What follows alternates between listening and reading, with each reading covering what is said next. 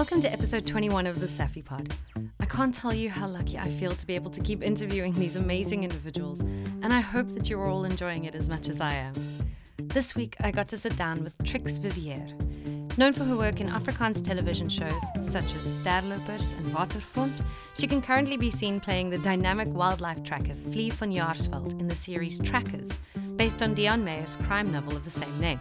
We talk through her journey to where she is today, starting in dance and theatre, working her way through the industry from children's theatre to hit TV shows. She has put the time in and is always focused on what she can do to be the best actor she can be. A useful puzzle piece in the greater scheme of movie making, never getting swept up in past successes or failures. This whole interview is filled with great advice for both life and work. The importance of finding balance and surrounding yourself with the things and the people that ground you. You can find Trix on Instagram and Facebook at Trix Vivier. That's at TRIXVIVIER. So give her a follow and see more of the amazing projects she has coming up.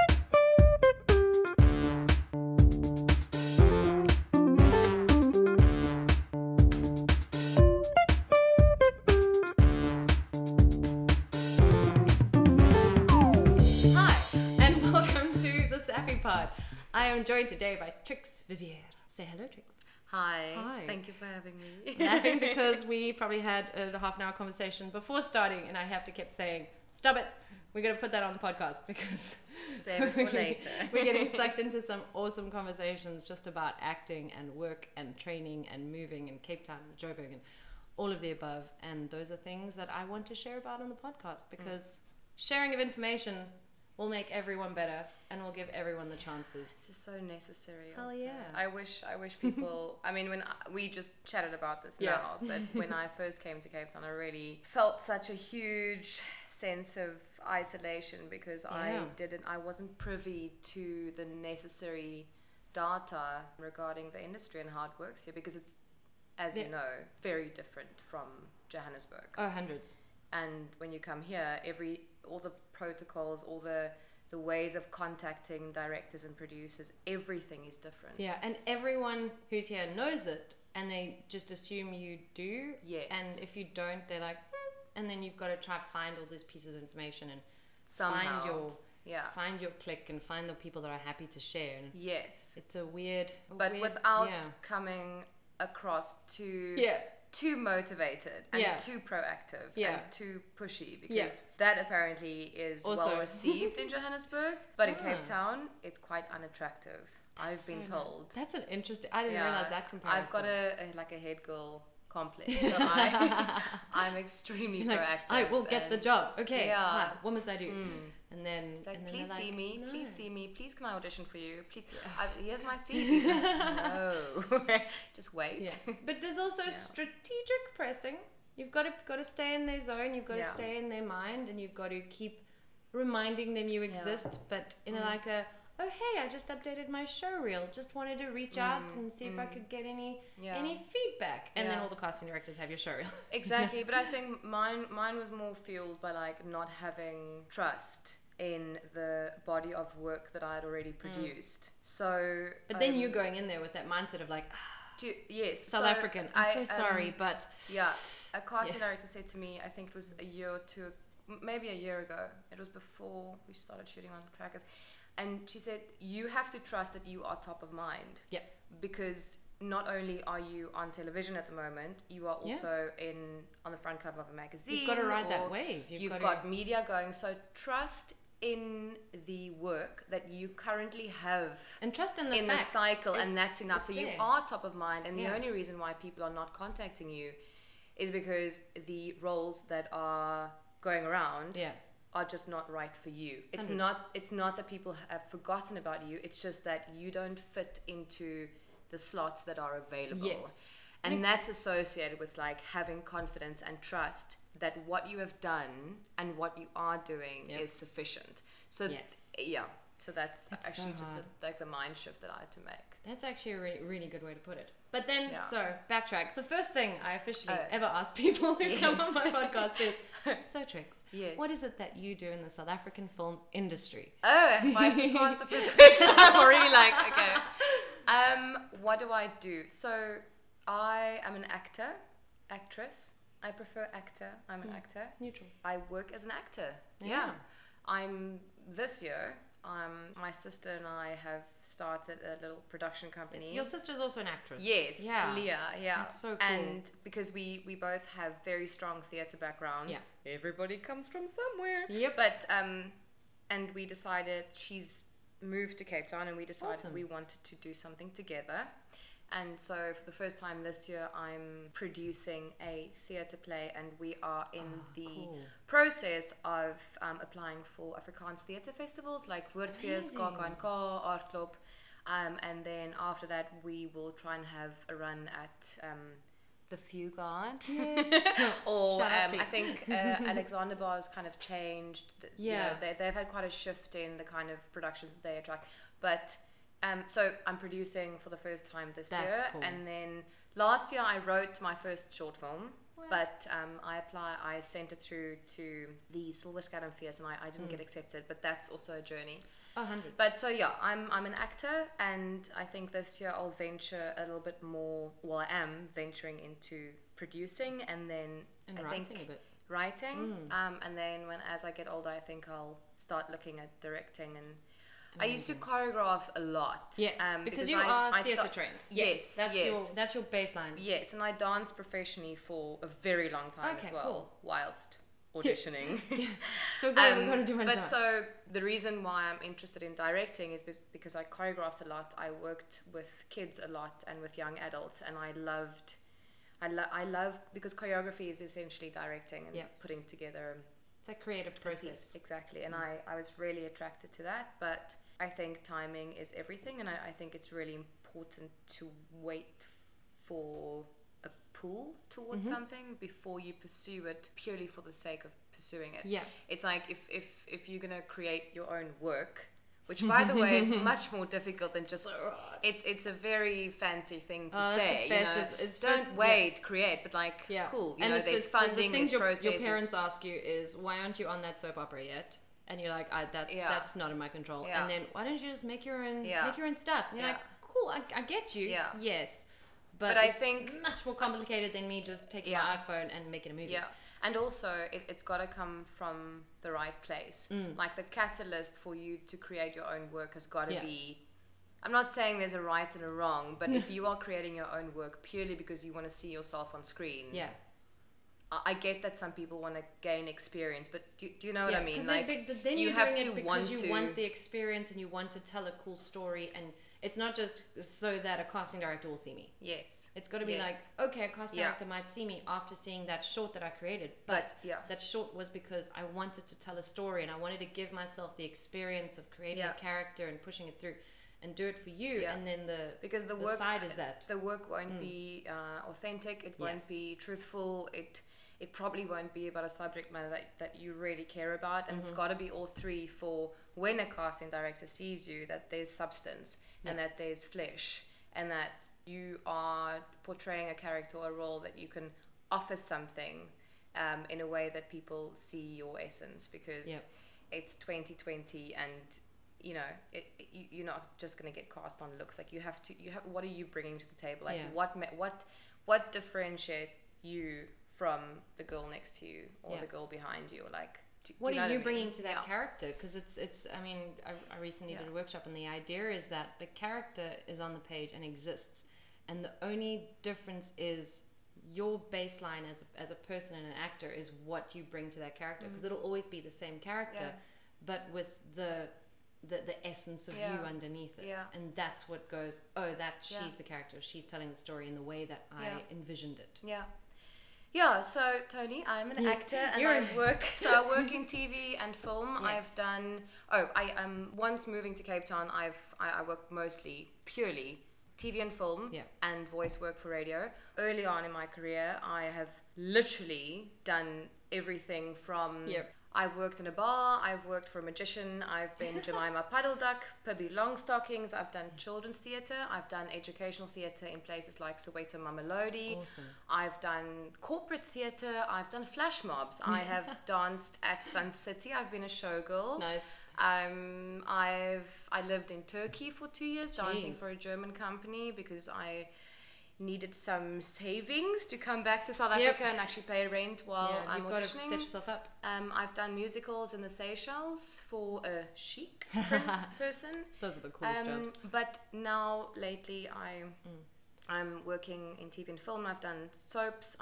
You've done everything. Many TV series. I've done short films. I've done films. I've worked internationally. Yeah, I've worked, and the styles. You've done a lot of Afrikaans and English. Yes. Local South African English Afrikaans, also international English, like American stuff. You've done soapies, horror, true life, action, comedy, drama. It's little bits of everything. And it's very cool. I think what I love about your kind of setup in your career is that it just shows that it's taken you that amount of doing all the waitressing and the children's theatre and the corporate and the dancing and the stuff to finally be in a place where you're like, I can survive as an actor. Yeah. And all those things add to you as a person, you as an actor, and you as a creative, but it also, that's the time it took to hustle, to network, to build the contacts, to build the trust in our industry. I mean, we were saying before we started recording, is you move to a place like Cape Town, and the casting directors just don't know us. So there's a lot of money, and there's a lot of admin and a lot going on behind the scenes that we don't know, and I think everyone should sit behind a production office one day in their life to really see what goes on. Yes, I worked for a production. I forgot about this. So you understand? Yes, I worked for Darling Films in Johannesburg. Now that you're saying, knowing what goes on behind the scenes, know what goes on. I worked for Darling Films as well, and I worked as a production assistant, which is basically like get the coffee and do whatever the hell you're told. But then I transitioned and I worked as a cast coordinator. Oh, cool. And my roughest job was we were shooting an ad for Metro FM and it was consecutive night shoots in Soweto, and I had 50 extras to coordinate. And I was like 20, I don't know, I was young. And there's always someone yelling at you and you're doing it wrong. Not someone, like 20 people yelling at you and you're like, I've got like 3 walkie-talkie, and I'm like learning the... They're like, who's the PA on this? Learning the jargon. But interestingly enough, when I got onto set, so the job that I booked after, was that before? No, that was after my first TV job. But anyway, when I got back onto set, I was like, I know that, I know who that is, I know who to... I know, like, it was amazing. So much. That's what I always say. Any actors or any performers is get a random job on a film set, a random, almost unimportant side job. Do that day of extras work that you can just be a shadow in the corner that no one actually notices or cares about, and you can watch how it works, how it goes on, what all the jobs are. Just so when you're working, you're a little bit calmer because you can be the best actor in the world and you walk on set and have no idea what people are asking you to do. But it's so, you have to know your medium. I think that's having a theatre background and working, and I mean, I think it's now that I look back, it's hysterical that I was a showgirl in Sun City, but doing musicals in Monte Casino, at Sun City, in the Seychelles, wherever, doing theatre, straight plays, you have to know your medium, you have to know your working environment, because you've got things moving, you've got things shifting, you've got quick changes, you've got dresses. If you don't know your medium and environment, you cannot do theatre. You cannot be blind. You've got to have proprioception. You've got to know where your light. You've got to know where you are in space. It's right? a logical thing in theatre, but I think in film people are like, but you just act, and you're like, no, it's just like theatre where you have to know all the moving parts. Yes, you have to know your medium, and you cannot work as an actor and play your role. And what I mean by saying playing your role, of course you've got your character, but like, as actor on a your film set. DOP plays a role. Your grips, they play a role. Your cast coordinator, your driver, everybody's got a part to play. And you as an actor, yes, of course, you've done your prep, you know whatever preparation you've done, and you know your lines, and you've done all your character work, and you formed a relationship with your co-actors and your director. But you have to know what your role in this big machine, You're in this cog big in the team, machine. Because it's a team sport. That's basically what it is. Like it's a netball team or it's not just about you. It's not like you are one little puzzle piece, and if you don't know what your part is, then I don't I don't think you deserve to. I think it's a big responsibility, and I've worked with a lot of people who, they just they kind of think that it's not their job to know certain things, and then I just want to say, like, this is your job. It's for me, it's like, then you're not respecting the business you have chosen to be in, and that you've got an opportunity. Like when I've got a job, when I'm on set, I'm like, I want to do I want to extract every single second that I have here. But it's because there are thousands and thousands and thousands of people who would die to well that's a figure of speech. Do you know what I mean? They would give something just to have that one day on set and experience. And so I just think you have to. And we're lucky enough to live through other people's lives and experiences and emotions. And I mean, how many times can you say that I've lived the life of a married person, a mother, a child, a sister, when I say not that in real life, but I can step into those shoes and experience and like live 1,000 lives in one lifetime. I mean, it gets out there, but it's such a cool. I know, it's fascinating. I did an audition the other day. She's a gynecologist. Obviously can't say much more, but my sister is she's studying medicine, and so she's 4th year this year. And I was on the phone to her and I said, Maya, I really need your help. Like, but this is the type of actor that I am. It's like, and there's nothing like medical in the script. But what kind of a human is she? I need to know, what does her day look like? What time does she wake up? What is it that she what is she dealing with? What are the and I was asking Maya about like gynecology and like what is the ultrasound? Like, I was just extracting all this information from her, and I was thinking, I've just come off playing a vet / wildlife track, and I got to work with the animals and blah blah blah, and now I'm doing this, and it's insane, but it's I'm getting paid to research all this stuff and it's learn. Just so full of life. I love it. I did the short film a couple of years ago, and I was playing a paramedic, and I went on drives. Like I spent 4 days in an ambulance doing night drives, going into like we didn't go into the red zones, but we did go into some areas that because that short was about that's what danger. I want to like consume. That's what drives me. Life experience. It's having life experiences that we would never have had otherwise. And now so I could never go back to living just my life, because do you know what I mean? I'd be like so boring. But no, I absolutely. It's crazy. Like, my husband knows when I go onto a job, he loses me like 2 to 3 months, because that's what it is. You know, you go and do that thing, and you're living someone else's life, and you set up a few boundaries to manage that. But he knows, like, okay, there she goes. And then I've lost her, and then she comes back. Thank God for understanding husbands. So your kind of start in film and TV was more in the Afrikaans side, because you from Cape Town side originally. What made you move to Joburg and get into that? So I studied at the Waterfront Theatre School. Second on my list, I think, so far. Previous Joe Galloway. Yes. Previous interviewee.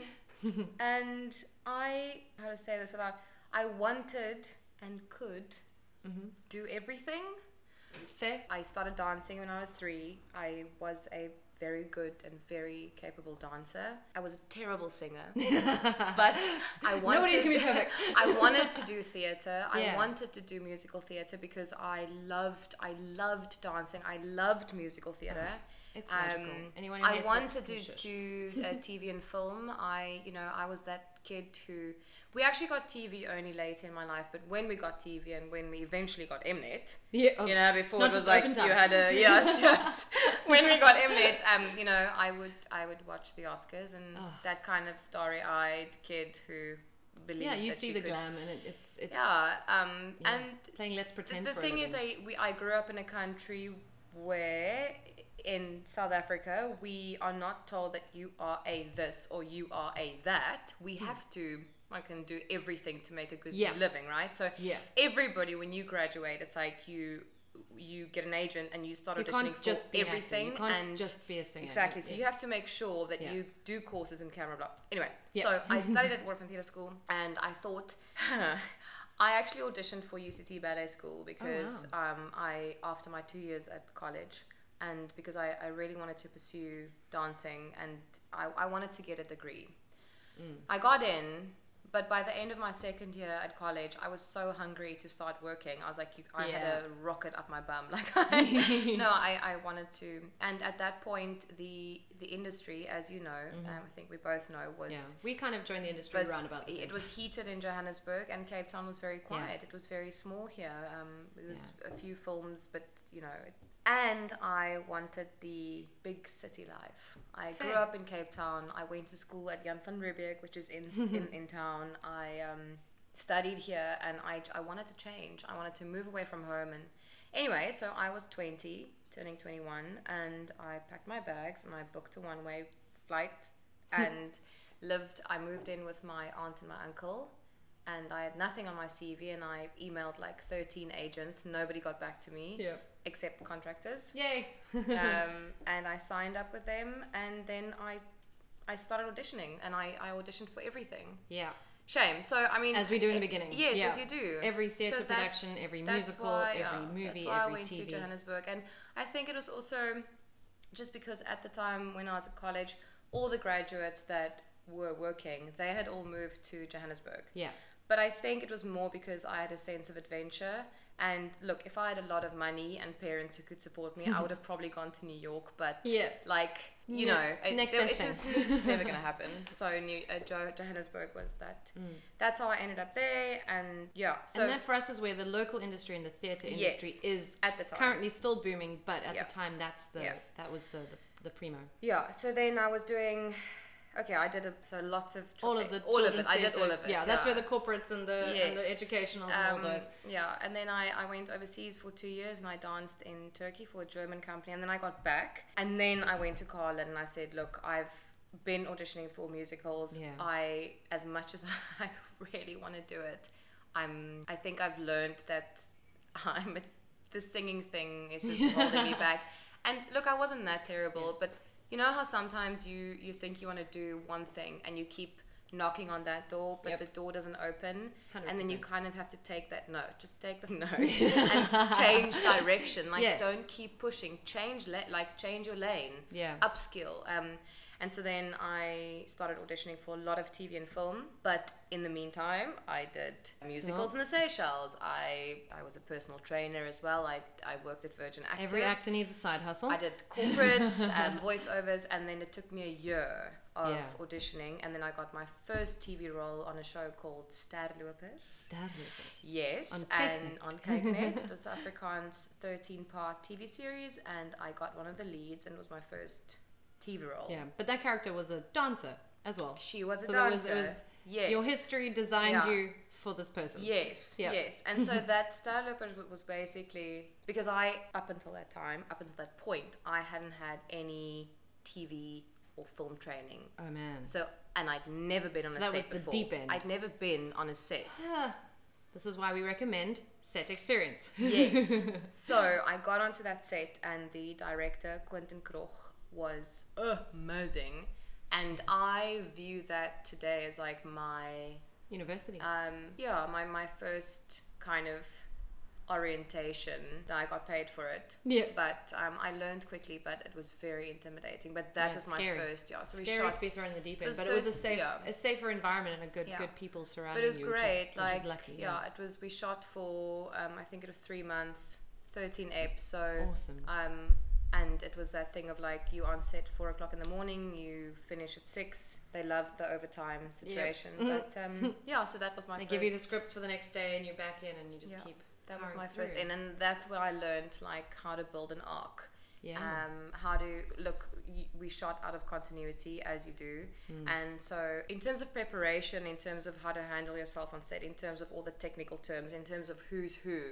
Where do you fit in? How do you handle, like, what are the rules? What are you allowed to say? What are you not allowed to say? what are you allowed to like demand, and I use the word demand, but like so I learned how to do that there, and how to not get confused when you start with episode 12 scene 5 and then where is your character exactly. in its brain. So I learned how to build that whole thing, and then then I was 24, so it's been we're still learning, anyway, still figuring out how to do that. Talking a lot, but that was my first in. First in. So then how long did you stay in Joburg before you then decided to move back to Cape Town? How did that? Or did you do both sides? No, my move was actually very much unplanned. I knew that I always wanted to come back, because the more I worked in Johannesburg, the more I realized that in Johannesburg I auditioned for a lot of English television, but the roles were limited. And they were mostly for the SABC. Mzansi Magic was not that big back then, so shows like The River and The Queen. The local stuff is currently. Yes. I'm so excited about where our local television is going, but obviously. Well, so that was limited, and I wanted to expand. I wanted to work in more than one language, because I've always been really comfortable in English, and I wanted to. For someone who works first language Afrikaans, if anyone listening to this podcast goes. That's interesting. And I also wanted to work in more than one accent, and I knew that I had to come to Cape Town for that. And also I have my lifestyle is very, like, I have an exterior lifestyle, if that makes sense. But in saying that, the move to Cape Town was it happened very quickly, and was a personal one, because my husband got a amazing job offer. So the universe went, go back to Cape Town now. Yes. And yes, so that happened, and I said, well, fuck. But let's go. It's one of those, you probably would have eventually done it, but if not, why not? Do you know kind of kicked you in the butt and moved you back before your brain thought you were ready? I think it's like what you said a while ago. If he didn't get the job, and if I wasn't forced to move back here, it was the best decision that you wouldn't have made for yourself. Yeah, I would have delayed. Like life, I think life kind of made it for me. Even though I'm a firm believer in you have a choice in everything that you do, but it forced me to make a choice that I wouldn't have made at that time. We're all human. It's comfortable. It's safe, and it's that safe option there versus the take the risk. And you take the risk and come down here it's. I think someone best advice I ever heard was people make choices out of fear or faith.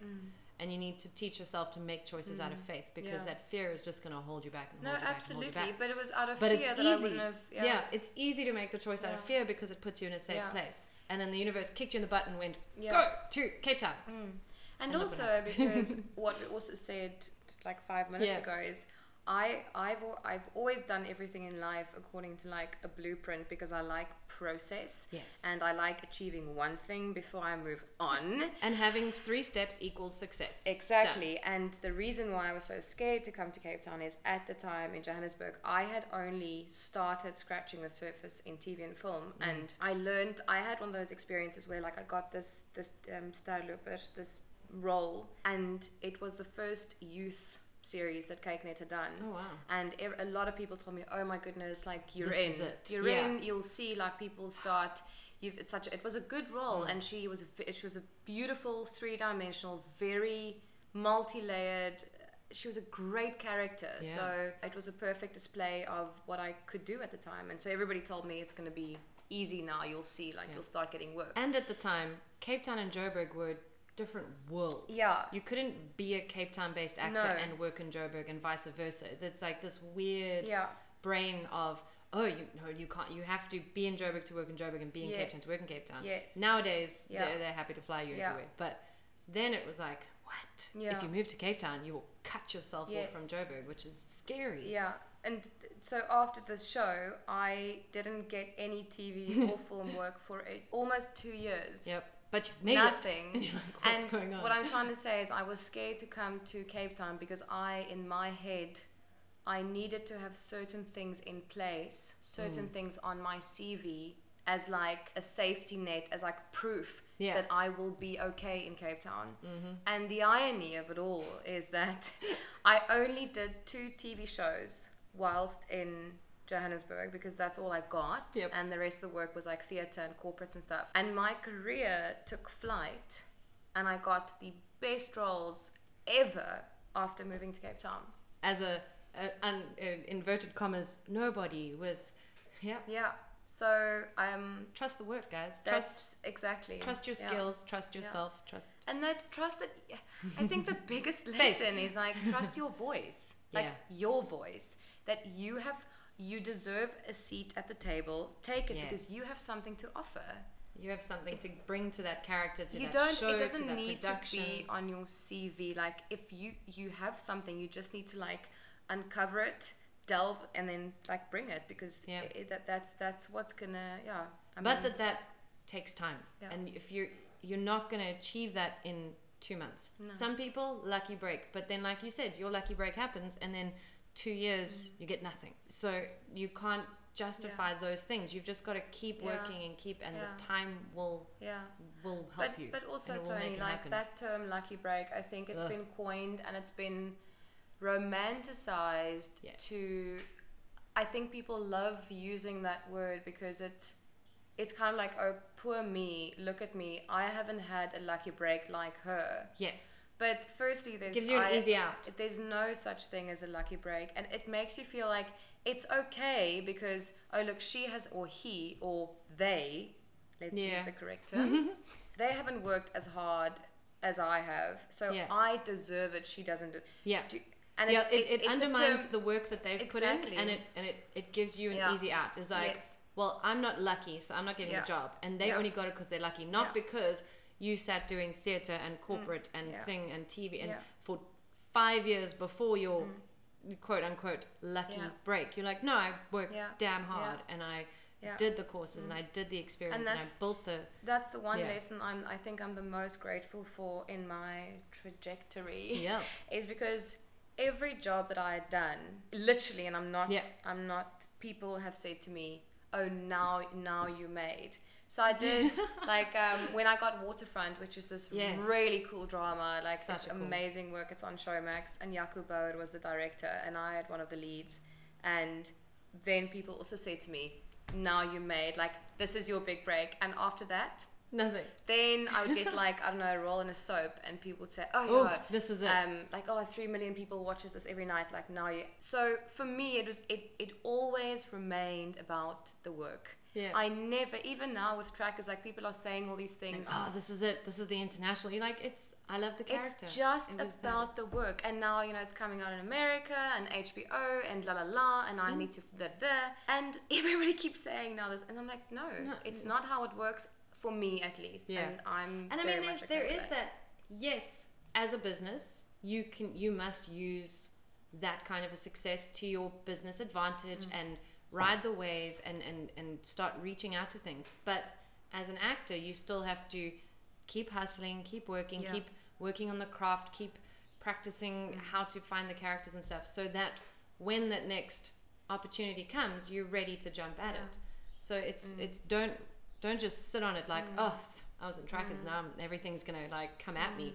I was in trackers, I need to use it, I need to take that business opportunity to expand and then focus on my career. But you can't ride the wave if you haven't made a wave. No. Do you know what I mean? Yeah, you can't just sit on it. Like, you can't say, paddle. You gotta keep paddling. There's, like, I can't go, trackers have just come out and now sit at home I'm doing waiting for that this phone and this to ring. and this, and now I go to my next audition, and what am I doing? Have I done the research? Have I prepared? Still got to paddle for the next wave. Like, I'm still like, you can't just sit back. You cannot chill. No. If you want to do a headstand, you've got to practice a fucking headstand every day. Yes. If you want to be a better actor. And then once you've got the headstand, that doesn't mean you're going to be able to do the handstand on its own. Yeah. You've got to then build to the next thing and build to the next thing and keep.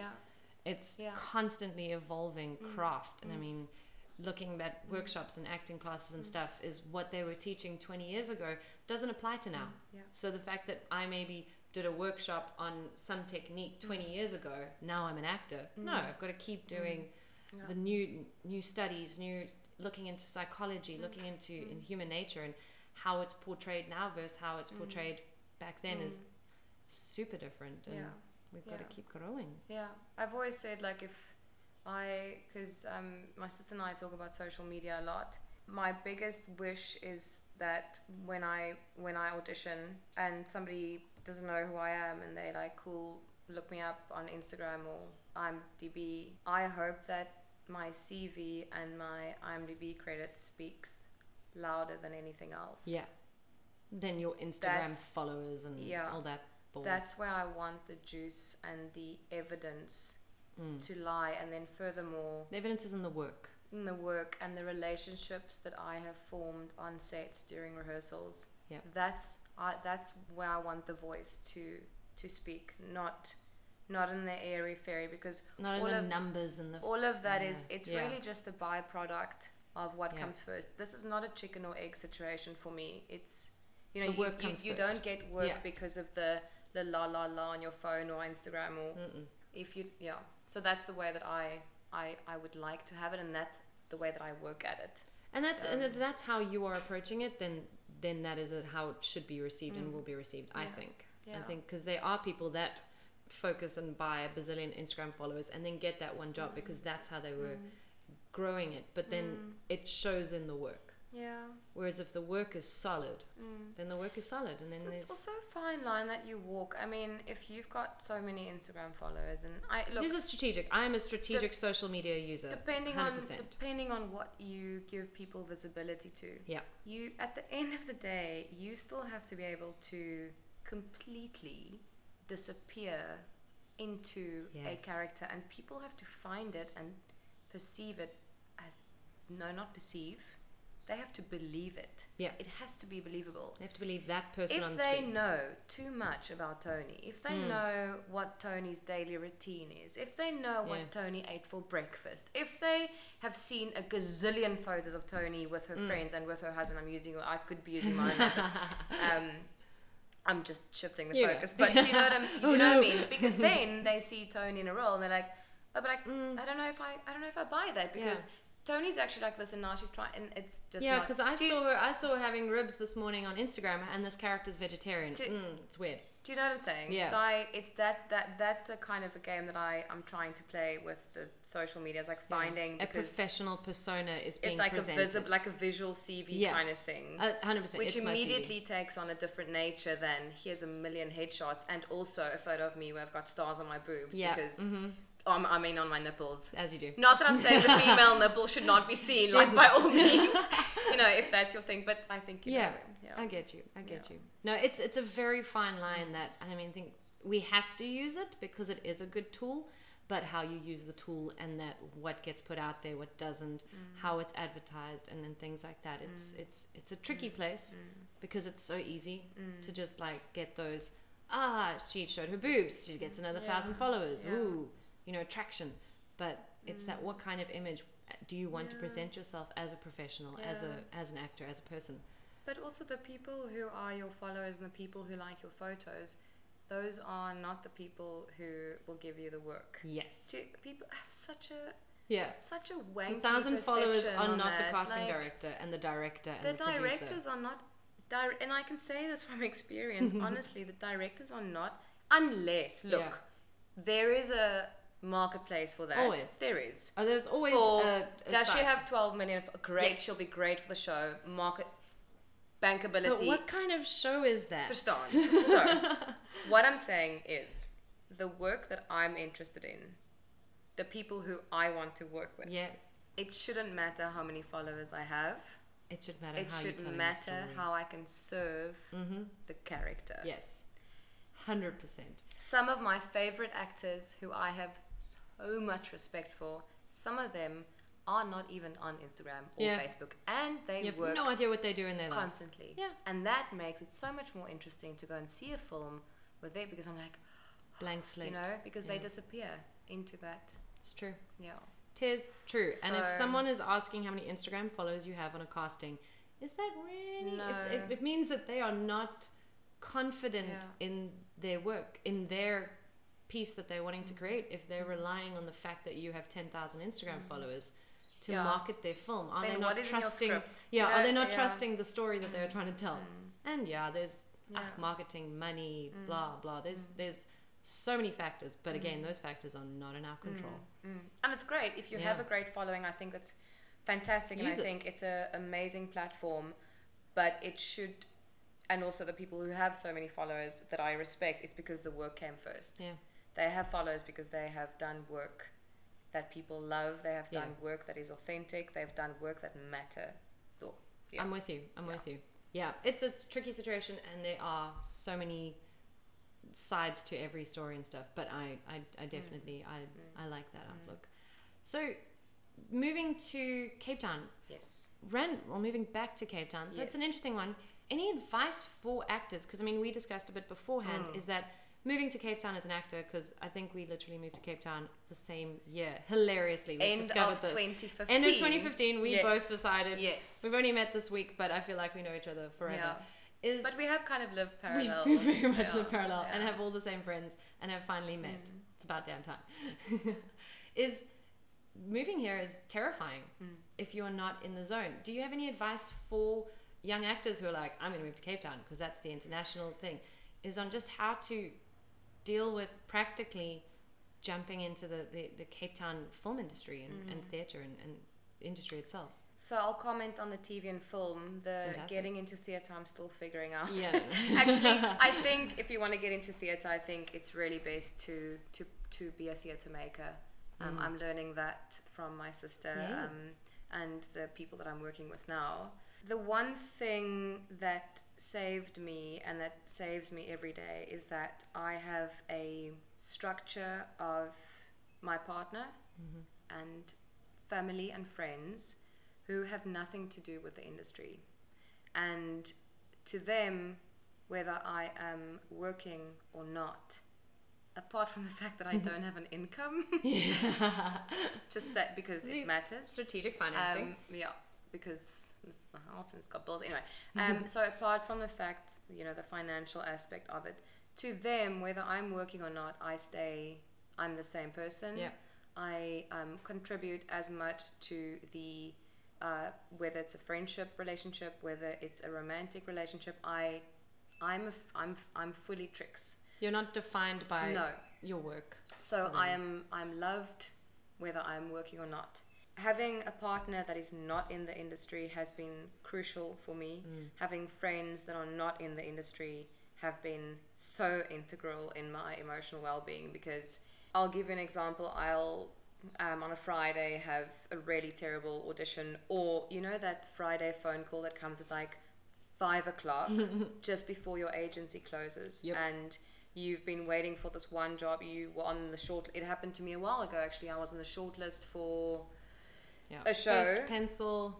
Yeah, and it was a show. It was a 3-month contract. One of the leads, and I waited and waited, and then the phone call came in on a Friday at like 5. And then you get that news, and you're like, oh my goodness. Why? What's the point? But then I go to a braai, and this actually happened with my husband and with friends, and we'll chat about it for 5 minutes, and then the conversation kind of goes into a different direction, and half an hour later I'm laughing. Yep. And I realize that the world is so big, and I don't want to downplay what we do, but I think perspective is so useful. It's so useful to remember that this is just one job that you didn't get. Anyway, I'm drifting. I'm deviating. So the one thing is have a good support system. Yeah. You cannot ever, it doesn't matter which city you are, you cannot do this by yourself. Like, guys, you need to have a team. You need to have a team of people who really love you for you. You need to find your tribe. That's my first, your tribe. My first piece of advice. Or you asked for advice, right? Just, or like Cape thoughts, Town, jumping into Cape Town. Then, the other thing is, like, you cannot be picky. Like, unless you have a bank full of cash. Yep. But even so, you cannot be picky, because every day on set or in a studio or in an audition room, it doesn't matter in which, whether you're a reader or a production assistant, or everything contributes to you learning more about your craft, about what it is that you do, and about the nature and the ebb and the flow of the industry that and you creating are relationships competing in and building relationships. Yes.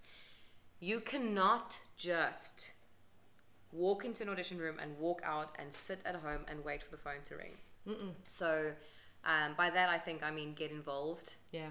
On all levels, where you can, how you training, can. Workshops, volunteer, interns. So that's that. Then I would say workshops, like I do accent training once a week. I do singing lessons once a week. I practice yoga 5 times a week. I watch like a million interviews, actors on actors, Sam Jones, the SAG-AFTRA conversations. I read books. I make to-do lists, like watch one film a week and decide who your favorite directors are, and like educate yourself. I think education is crucial. Yeah, it's basically it's like you were saying. Your sister's doing medicine. She's got a blueprint. She goes into class. They teach her those 10 textbooks. She then becomes a doctor. Yeah, we don't have that blueprint. Yeah, so you need to keep collecting, keep building. And what did you do on the days when the phone wasn't ringing? That's my favorite quote. So that brings me to my next little piece of advice, because Cape Town is very different. In Johannesburg, you are always busy with like 3 to 4 jobs at the same time. The other thing is, like, you have to know that there's no, and you have to remember every day that there's no linear progression in our profession. So you cannot think that because you did A, now you can go and do B, or expect C, D, E, and F to happen. When you get onto a big job and then for 2 years after that you have no work, that's normal. Perspective. And it's okay. And it's going to happen. At some point, you will not have work. It's happened to Meryl Streep. It's happened. It's not indicative of your skill. Yes. Oh, I've got lots of advice, actually. And my other one is preparation. Like, when you audition, be prepared. Yeah. Like, be I'm not over prepared. Like, you've got to walk in there and be able to take. Oh gosh, now you see all of this. So it's fine prepared. Because I have advice for someone interested in your job is a question, so we can carry on with this. So so be prepared. Don't take anything for granted. Just to latch on the be prepared. Be prepared, but when you go into an audition, you have to be able to take notes and to take direction. Digest it, or process it, digest it, and then give it back. Show them that you can listen. So important. Don't show them how good you are. Show them that you can listen. Yeah. Okay. They want to work with you for 3 months on a film set. They don't want some diva that's going to stick to the same performance that she tried. Yeah, and I think then Tony, there's so much. Rejection is the norm. Oh, this is the other thing. It's normal to not get the job. Yeah. That's the norm. Yeah. You're more likely not to get the job. The uitsondering, the exception is you getting the job. Yeah. So don't look to get the job. You're probably going to get rejected. Like, it's a free performance day. Someone said is other people have paid to rent a room to sit in it so that I can come and perform at them. Haha. Yes. I did not have to pay anyone. I did not have to hire the theatre. They have made the mistake of hiring a room and they're stuck with me, and I get a free performance day. Yeah. And don't use the term I don't have work with them, I'm not working, because an audition is work. Yeah. Castings, that's work. Going to yoga, doing a walk on the prom, reading, seeing a psychologist, listening to that's all part of your work. And in fact, most of the work happens when you're not on set. Yes. Because that's a time when you are working on yourself, like altering recalibrating your emotional makeup to be able to, diversify and to play different characters like that. And when you have been cast, 90% of the work is in the prep. Yeah. The on set doing the character, that's like 2% of like blah, go. The prep is what gets you there. I mean, I can go on forever, but I know we could. I think just always have keep perspective on what it is that we are doing, because we are not doctors without borders. There's a big wide world, and you're not going to die if you don't get the job. And also, people are not out to get you. People don't hold grudges. Honestly, if you didn't get the role, it's as simple as you weren't right for the part. And it's not even simple as you weren't right for the part. It's as simple as someone else was perfect for the job. Yes. It's more perfect. You don't get rejected, someone gets selected. You just happened not to get selected that time. Yes. It's not about you. You weren't shit and then they didn't pick you. Yeah. Someone else was just really good for it, and that's their thing, and you should be happy for them.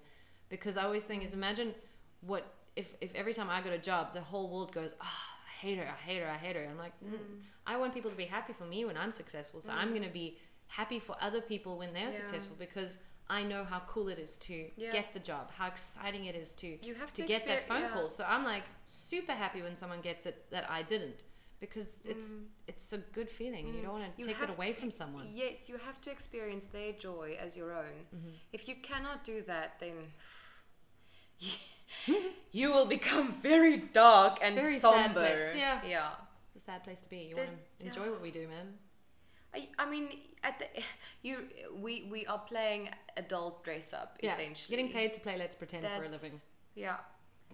Okay, and then one more thing that I think I want to say is like, it's a long, long, long, long game. Yeah. You cannot try out acting. Yeah. I had the best is do you know what I mean? You can't dabble.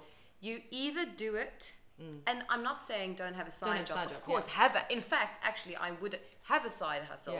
But you cannot put a time cap or a limit on how long you are prepared, unless you are okay with it, unless you will have no regrets about giving up, or not giving up, about leaving the industry after 5 years. Trying something else, You cannot say, well, I'll give myself 5 years, and if I haven't made it, then, I'm probably not good enough. Because some people take 10 years to be seen for become who they really overnight success in 25 years. Yeah, I did a what front page? Anyway, I did something for a magazine, and somebody said to me, oh wow, you are so successful. This was definitely your big break, and you've really made it now. And I said, well, like, this is my 10th year. It's been a very long journey, and this doesn't mean anything. No, it just still scratching the means surface. that I've gotten this job. I've done it really well. And you know what? Once you wrap on that job, it's done. Yeah. You start from ground zero again. Yes, you've got experience, and yes, you've got relationships, but you still have to compete for the other roles with the millions of other people. Yep. So that's but it's a long game, and you have to be patient. Yeah. You have to be so patient. Patience is a virtue. Yeah. Okay, so we've kind of gone into my random set questions that I asked towards the end, because we could waffle for hours. I love it. I think we spoke for an hour at a random casting, and then almost spoke for an hour before this started. So me and you could literally, I could do like 17,000 episodes, but I'm going to try be more concise. I'll leave one more word, and that's participate. Yes. Like, participate in your industry. But that goes back to, it's a team sport, guys. Yeah. It's a team sport. Yeah. People always saying, oh, but I didn't. Said, well, are you auditioning? Have you learned the accent? Yeah. Have you done new headshots? Do you have a show? Are you on IMDb Pro? Yeah. Are you, like, participate in everything. In all of it. You have to participate. Yeah. Agreed. So, second random question is, what do you think are the biggest misconceptions about what we do as actors? So a few years back, I went to a party, and it was with a bunch of people who are not in our industry, and someone asked me, what do I do? And I said, I'm an actor. And they said, oh, so you like on Sevendelaan. Which isn't wrong. But to answer your question, I'm going to unpack that question that this person asked me. Firstly, the first misconception is like, you are just, after graduation, you will be on something. Immediately. So, because he meant, are you on, like, that's how easily it happens, right? Yeah. So that's the biggest misconception. If you're in the UK, it's, you're in EastEnders, right? Yeah. What? So you studied, and therefore you will work. What? Okay. Isn't that how it works, Trix? Yeah. How long do you have? How long have we both been at this? Like, no, that's not how that works, guys. So I think that's number one for me, is that because you have studied, you will automatically be given a chance to work and to be on set. I think the second misconception is that it's a career that's not financially viable. Yeah. I've really learned over the past few years that it's not really, look, some jobs don't pay enough, and you do have that, you have these hiatus, these periods where you don't have financial income, but I've learned that by working differently with your money and by working intelligently with your finances, there is a way to live a more sustainable financial with a freelance life income. With a freelance income. Yeah. So you just have to think creatively about your finances, which I think we should have more seminars on, because I think it's just because we don't have knowledge on how to run a business that is a freelance business. Yes. That's number 2. Number 3, I think that should be number 5 or number 6. I just want to mention is like there's a lot of people who think that it's about who you know, which I think is partially true. Yeah, it can help. But again, the socializing and the partying and the chatting up people at premieres and at events will not necessarily get you the work. But there is a different route to follow, and should you choose to do so, it's possible. Yeah. I did not date someone in the industry. I have very few people that I'm friends with in the industry. I rarely attend events, and when I do attend them, I don't stay very late. Yeah. But relationship-wise, you are professional. You are on time. You do the work. You go to the castings when you are when you're asked. So that you have built relationships as a professional. Getting that casting couch relationships could get you places, sure, but it's very limited. Yeah. So there's so many. I mean, that leads into the next one, which is the misconceptions about the South African film industry, which you kind of is that it's not a financially viable job in our film industry, and I think that is drastically changing. Yeah, I think having access to work, I think people have misconceptions about that. People think that with trackers, for example, people thought that somebody had phoned me because they knew me and kind of gave me the job because I was on the front cover of the Rooiwester, for example. Well, again, is that not how that happened? To which I would respond, and I think this is a very good example, is firstly, I did 7 rounds of auditions for that job. My first round, I was seen with every single other South African actress who could speak English, who was my height, physical age, profile. Size, Yeah. I didn't gain access because someone had seen me at a coffee shop and I looked the part. Because you stayed at that one premiere and batted your eyelashes at a director. It's not the story, which I know is not true anyway, because I've heard the real version, that you are a Charlize in a bank, you throw a tantrum, and then you win an Oscar. No. So they have more to that have story. a misconception about the way that you gain access into the industry, and they have a misconception about the road to so-called success. Yeah. And they have a misconception about what success is. Yes. And the conversation around that. So those 3 things. Very much. So when I tell people for trackers, I had 7 rounds of auditions. My tapes were sent all over the world, mostly to New York and to Germany. And that even after they had penciled me, I had to audition again. Because they just wanted to make sure that extra little bit. That's where taking notes is good. Yeah. Because those 7 auditions, they're throwing different things at you, and can you adjust? Can you adapt? Can you highlight that one little thing we were unsure about? And to young actors starting out complaining that they had to do a callback, that you know how when people say, but they can see I'm right for the part. Like, I did those 7 rounds in my tapes. I did all of them with the biggest love and I was so keen. And I was like, fine, you want to see me again? That's cool. I'll do it. Another opportunity. Yeah, I'll show you how right I am for this part. Yeah. So misconception. There we go. Definitely. Yeah. Definitely. Yeah. What do you think has been the biggest change in the South African film industry since you started? Oh my holy moly. All of it. Well, okay. The whole digitalization of viewing platforms, obviously, huge change. Yeah. We went from having SABC and Mnet, and also not everybody had. Now there's DSTV. Then there was... Now we've got Showmax. There's Showmax. There's Netflix HBO Plus. There's here, Netflix. There's Apple TV. There's Amazon. There's Hulu. So, I mean, that's fast-tracking 20 years later, but I think the biggest change has been the way that people consume media and how they consume it, where they consume it, and on which devices they consume it. That's the biggest change. The other biggest change is that the casting process for me has changed in terms of people are more interested in the quirky, in the alternative, in the not so straightforward look of your typical. I don't find that typecasting is as present anymore as it used to be. That's really cool. In my experience. Yeah. That's the other thing. Also, the other thing that has changed is the so-called like geographical borders that have contained us to only. Look, I've always, we grew up going to Cinema Nouveau. I've always watched films Foreign, with subtitles. That has never been an issue for me.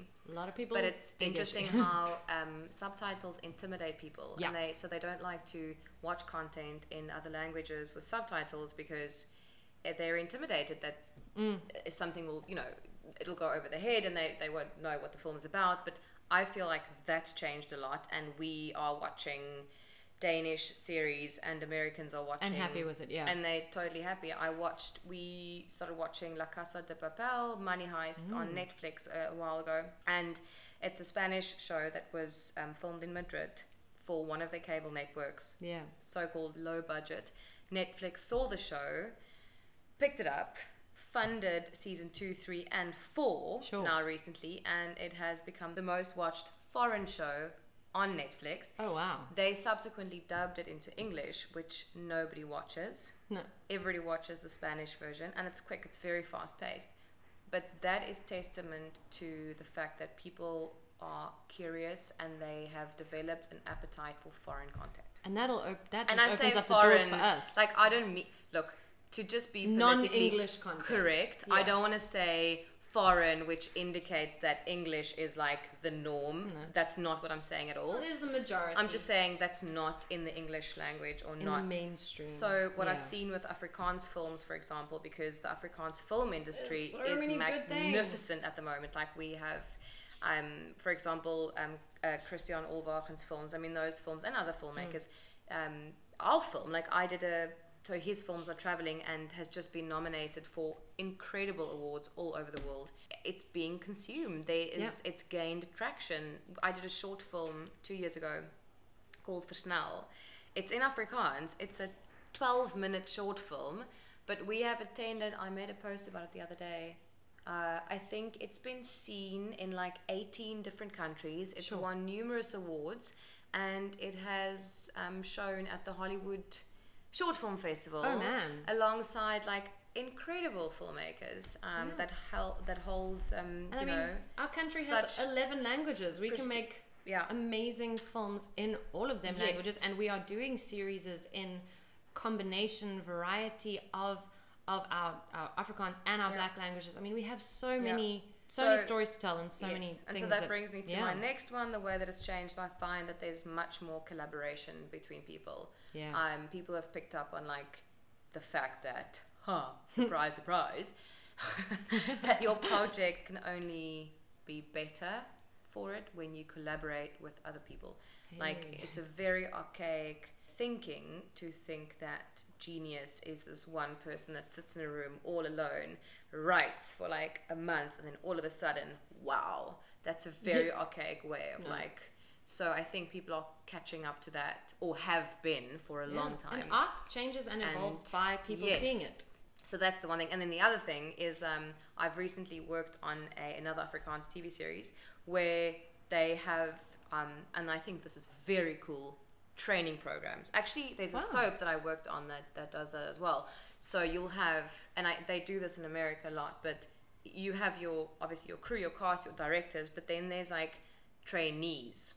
So on this one soap that I worked, they have, say for example, the one camera, so it's multi-cam, obviously you've got 3 going up and down, like, but on every cam there's another 2 people shadowing, and then so in soap, surprise, you only do literally like 2 takes unless there's a huge fuck up, but one of the takes will be, and then they'll rotate, and so you are schooling people. They've already had their training, but they are schooling. And then on this other series that I did, they had the one director who's like the series director, but then they had 2 people shadowing, and so she'll direct a few scenes, and then like the trainee will come in and direct a few scenes, and so you get to learn on the job, in the field. But in a safe, you've got a director that's there to support you and guide you. Yes, so you're not pressured. Yes, so the big change, what I'm trying to get at, is that we are seeing the importance of mentorship. Yes. And of learning in the field, which I think is incredibly, which is indicative of the growth. Is integral to of the growth of the industry itself. Yeah. And then of course, like, trackers have to just local, mention this show that I did. Shows, man. Yeah, so seeing like a company like HBO give a ton of money because they want South African content, and so that's so exciting, and that speaks volumes of of what we've done and what we've achieved, that people are starting to trust us and trust our actors and trust our crew and trust everyone, which is amazing. Our crews are, can I just say, whoever God, they're good. Yeah, and I've heard not just from our mouths, but like international people come that I've heard that work here for the first time, and they rave about what our people do on the floor. Yeah, but I mean, you see, like because you work on a lot of international stuff, big sets with lots of things happening, a lot of moving parts, man. You see that those crews, and they work so we don't even know what, I mean. Oh gosh, no. And the hours and like, they don't go back to their trailers and like they have an assistant who brings in a cappuccino, like, you know, they no, it's insane. And they are, I love them all. Yeah, I like us, and I love our industry. I think you asked like one question and I asked. It's okay. I think we got through about 4, so I'm okay. Okay. You can edit off. Always strategically editing. Yeah. What is your favorite location that you have worked in South Africa so far? Prince Albert. Ooh. Yeah, what was that Karoo. for? Yeah, it was on trackers. Is that with the rhinos? Wildlife? No, that was actually, well, yes and no.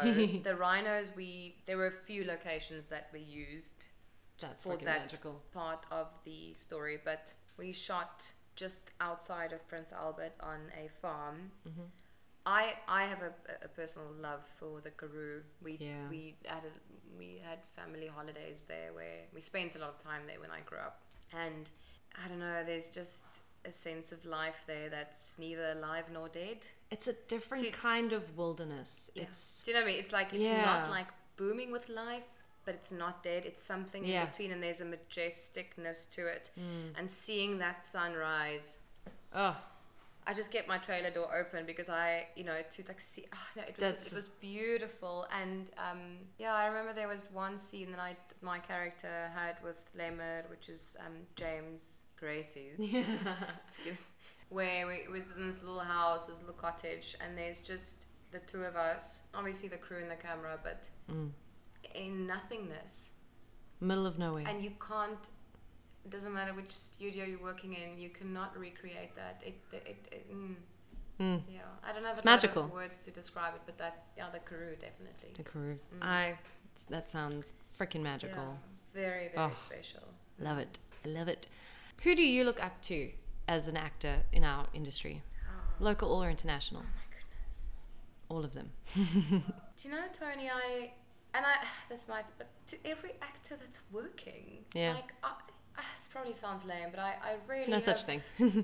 I have so much respect, and I really do, like, I root for everybody.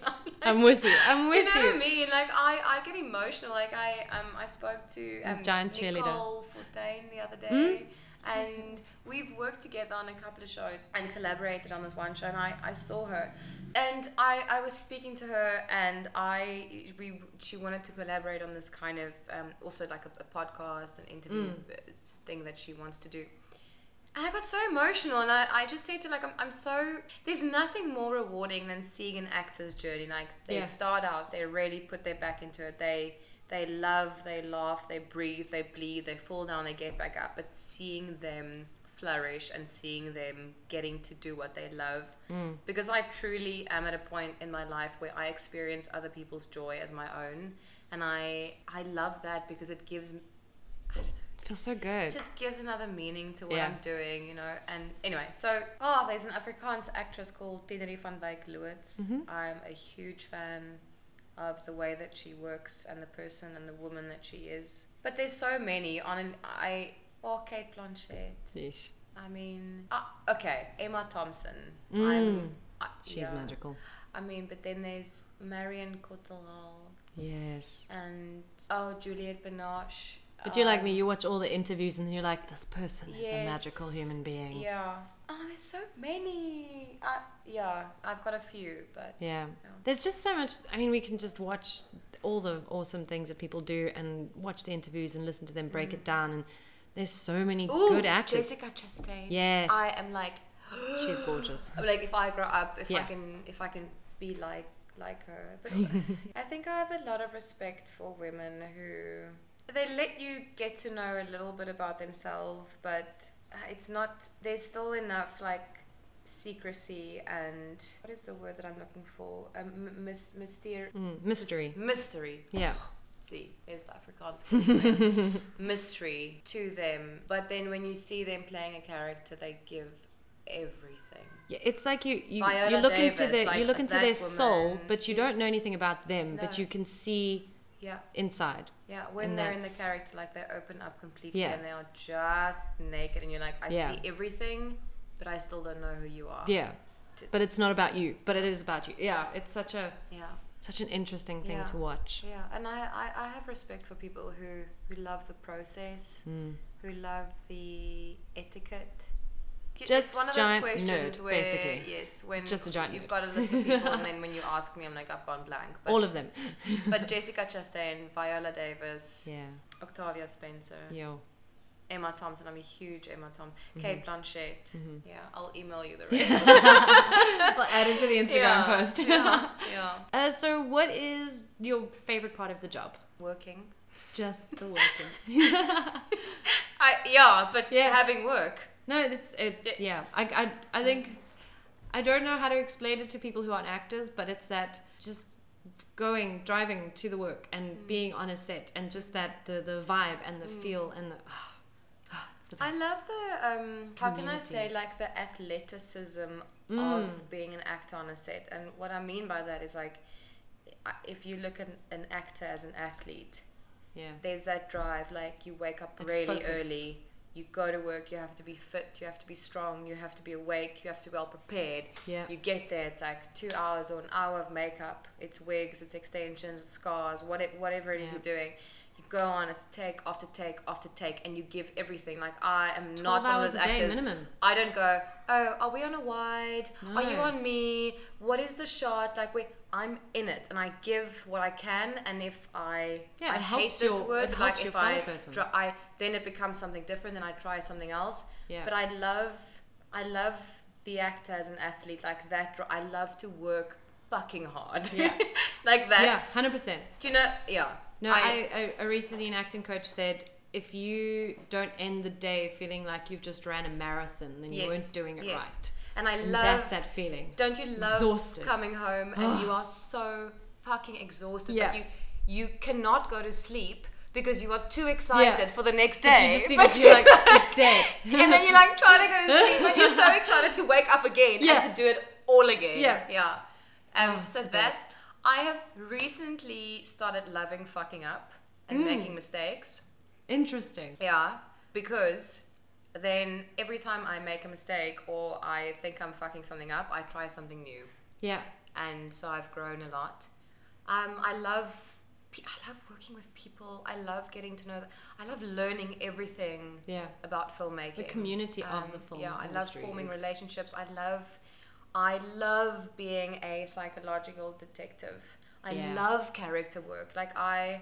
I'll show you my study now, but I've got this whiteboard above my desk, and like I draw and I make notes and I put things up, and my husband laughs so much at my files and my scripts and the way they're color coded, and I've got little like sticky notes, and I build arcs, and I'm like... Yeah, and like that's just for the audition. Well, even the then the character comes in.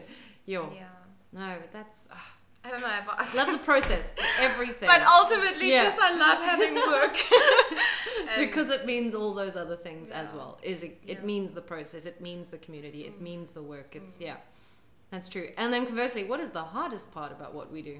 Not having work. I think not having work and learning how to build a resource from where you can draw and maintain self-love and self-worth that is not attached to your work. Yep. Because if you only draw self-worth and self-love from someone else's yes, yep, and not your own, you are in for a very difficult life. I don't want to sound like we're all very privileged. Yeah. And, we've but you can't base your self-worth on every rejection or every you give other people too much power. If you have any knowledge about how the casting process work and how many people have a finger in the pie, I would be giving some producer in Australia or in Dubai or in the UK or whoever has the big bucks for the project, I'm basically giving them license to validate me or not, and that's bullshit. Because I'm worth so much more. So you've got to kind of figure that out for yourself. The rejection is obviously, it's really tough, because I think what gets me is that you, depending on how much time you have to prepare for an audition, but I genuinely always put everything I have into an audition, and then you get seen for like 5 minutes and it's done, And then you have to walk out the room and forget about it. Yeah, that's hard. But you do, but you don't. No. Because you care. Like I don't, when people say, oh, just don't care, I'm like, I care. If I didn't care, then I'd be doing something else. But I do get the idea of you've got to walk away and let it go as best you can. Someone recommended is that if you ever have an audition, always schedule to do something after it. So that you're not focused and stuck on the audition, that you walk out and sit in your car and then start analysing and freaking out. As you exit, you get in your car and you go meet your friend for coffee, or you go to the movies, or you then go to an appointment or something, so that you give yourself something to look forward to after it. Just so you don't wallow in it, no matter what happened. Yeah, and I think the other thing that's quite tricky is managing and maintaining relationships. Yes. Because it's a difficult industry to understand from the outside. 100%. So that's more on a personal level. Yeah. So, last random question. What is the craziest thing that has happened to you on a film set? Oh gosh. I've seen... I've had some crazy, good crazy, and I've had some crazy, bad crazy, where things have happened to me where the perpetrators were men, and where I didn't know what the rules were and what I was allowed to say no to. So in terms of sexual harassment, I've had some crazy things happen to me when I was younger. Yeah.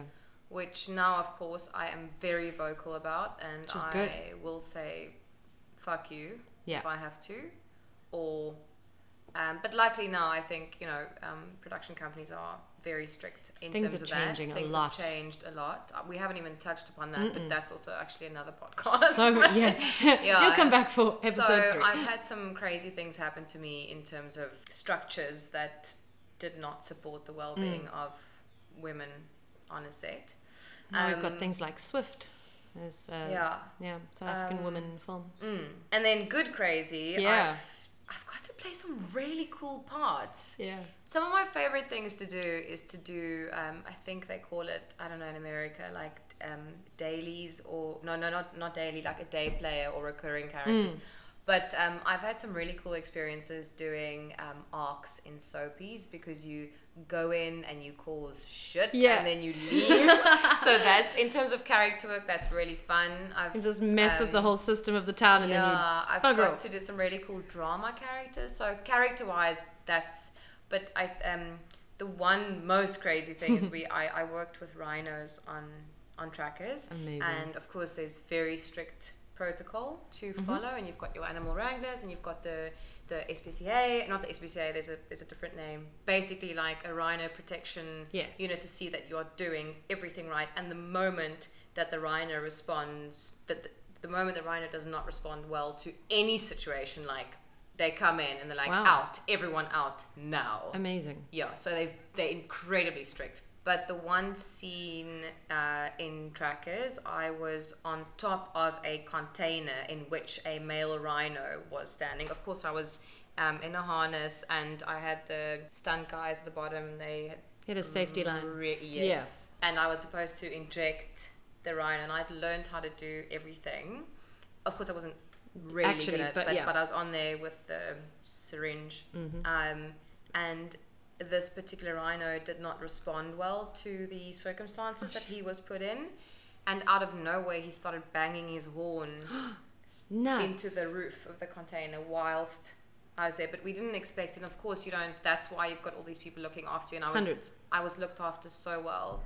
But that was very scary because I realized even though you've got your stunt team there, you've got your double there, you've got all these people that are looking after your safety, your producers, the animal wrangler, the people from the sanctuary, that like you are really putting yourself in situations where it doesn't matter how much backup you have, something can go wrong, and you are so exposed. Yeah, no matter how much you plan and protect, there is still but things could happen. So that was crazy, but that was always also a reminder of how thrilling it is.